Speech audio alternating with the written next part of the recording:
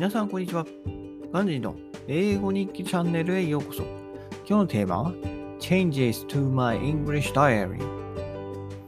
英語日記を公開するようになっての変化を感じるようになった。 I'm feeling some changes to my English Diary after posting it in my blog。 まずは内容に汎用性が出てきた。 First of all, the contents are becoming more versatile。今までは本当にごく個人の日記だったが、現在では公開を意識して書くようになった。My diary was just a private diary until recently, and I'm conscious of posting it on the web。 足がつるなどは誰にでも起こることだが、英語で言うのは難しい。Sometimes it is difficult to say everything that happens during the day or to the people I see.For example, cramping a leg。 そんな内容も書けるようになった。 I'm now able to write about it。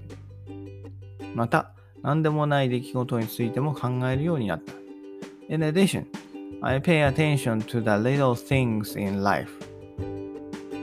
他山の石として捉えることで後悔を減らそうと思う。 I will learn from others' mistakes and not to regret or make them。以上です。バイバイ。Have a nice day!